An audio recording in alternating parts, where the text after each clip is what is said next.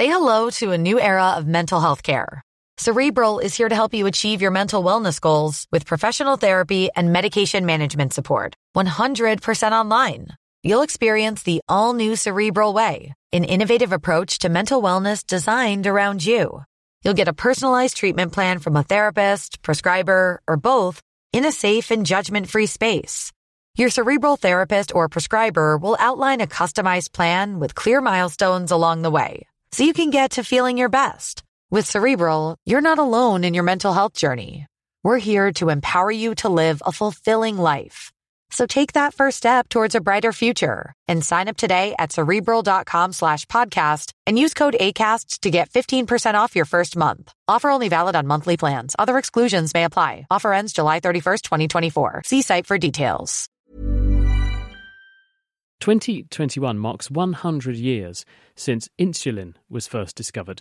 Now, the World Health Organization estimates that about 420 million people around the world have diabetes, a disease where the body can't produce enough insulin or the body doesn't respond properly to it. Here in the UK, about 1 in 15 people are affected, and that is set to rise alarmingly owing to growing rates of obesity, which is the biggest risk factor for developing the disease. So what is insulin? How was it discovered in the first place? And how have we reached a place where millions of people can safely inject themselves with it every day? Sally LePage has been taking a look. Insulin is a hormone, a chemical messenger that flows around in the bloodstream, communicating how the body should respond to sugar. And it's produced in the pancreas, a long, thin organ tucked behind the stomach.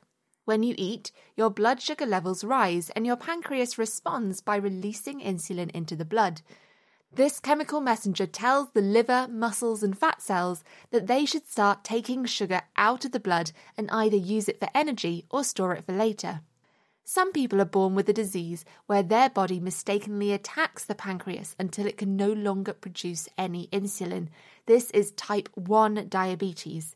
However, the majority of people with diabetes, 90% of diabetics in the UK, have type 2 diabetes. With type 2, the pancreas can produce some insulin, but not enough to bring sugar levels down to normal. On top of that, the liver, muscle and fat cells, which normally react to insulin by absorbing all the sugar from the blood, stop responding properly and so stop removing as much sugar, meaning your blood sugar levels stay high for long periods of time, which can cause heart damage, nerve damage and even blindness. All type 1 diabetics and many type 2 diabetics have to inject themselves with insulin to manage their disease. So how did we discover insulin and how do we make it today? 100 years ago, if you had type 1 diabetes, it was rare that you'd live for more than a year or two. At this time, Canadian researchers Frederick Banting, Charles Best and John McLeod figured out how to remove the insulin from a dog's pancreas by stopping the pancreas from producing enzymes that were digesting the insulin. They were able to get a murky extract, and when they injected it into a dog that was severely diabetic, because they had removed its pancreas, they saw the dog's blood sugar levels drop.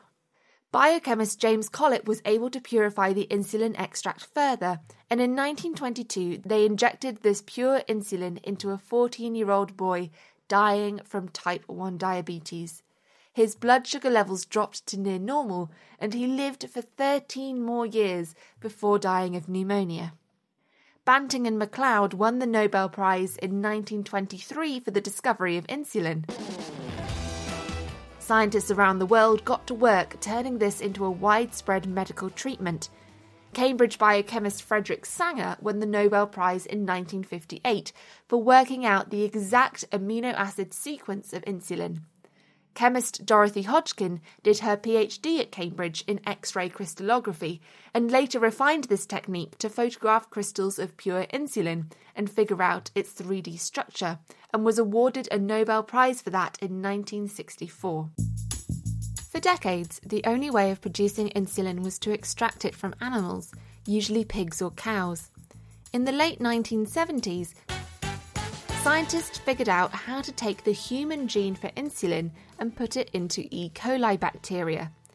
This finally allowed us to synthetically produce human insulin safely and at the massive scales required to treat diabetes around the world.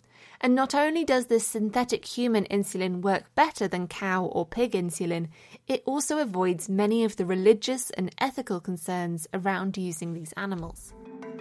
However, in 2021, millions of people still lack access to this life-saving medicine because it is too expensive, especially in low and middle-income countries, but also in places like the USA, where a month's supply of insulin can cost $300.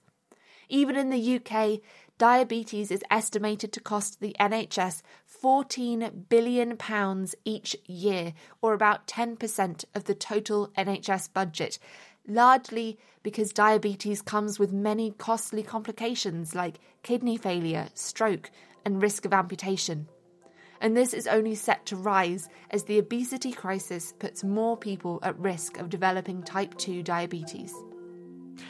Sally Le Page, recognising a century of insulin.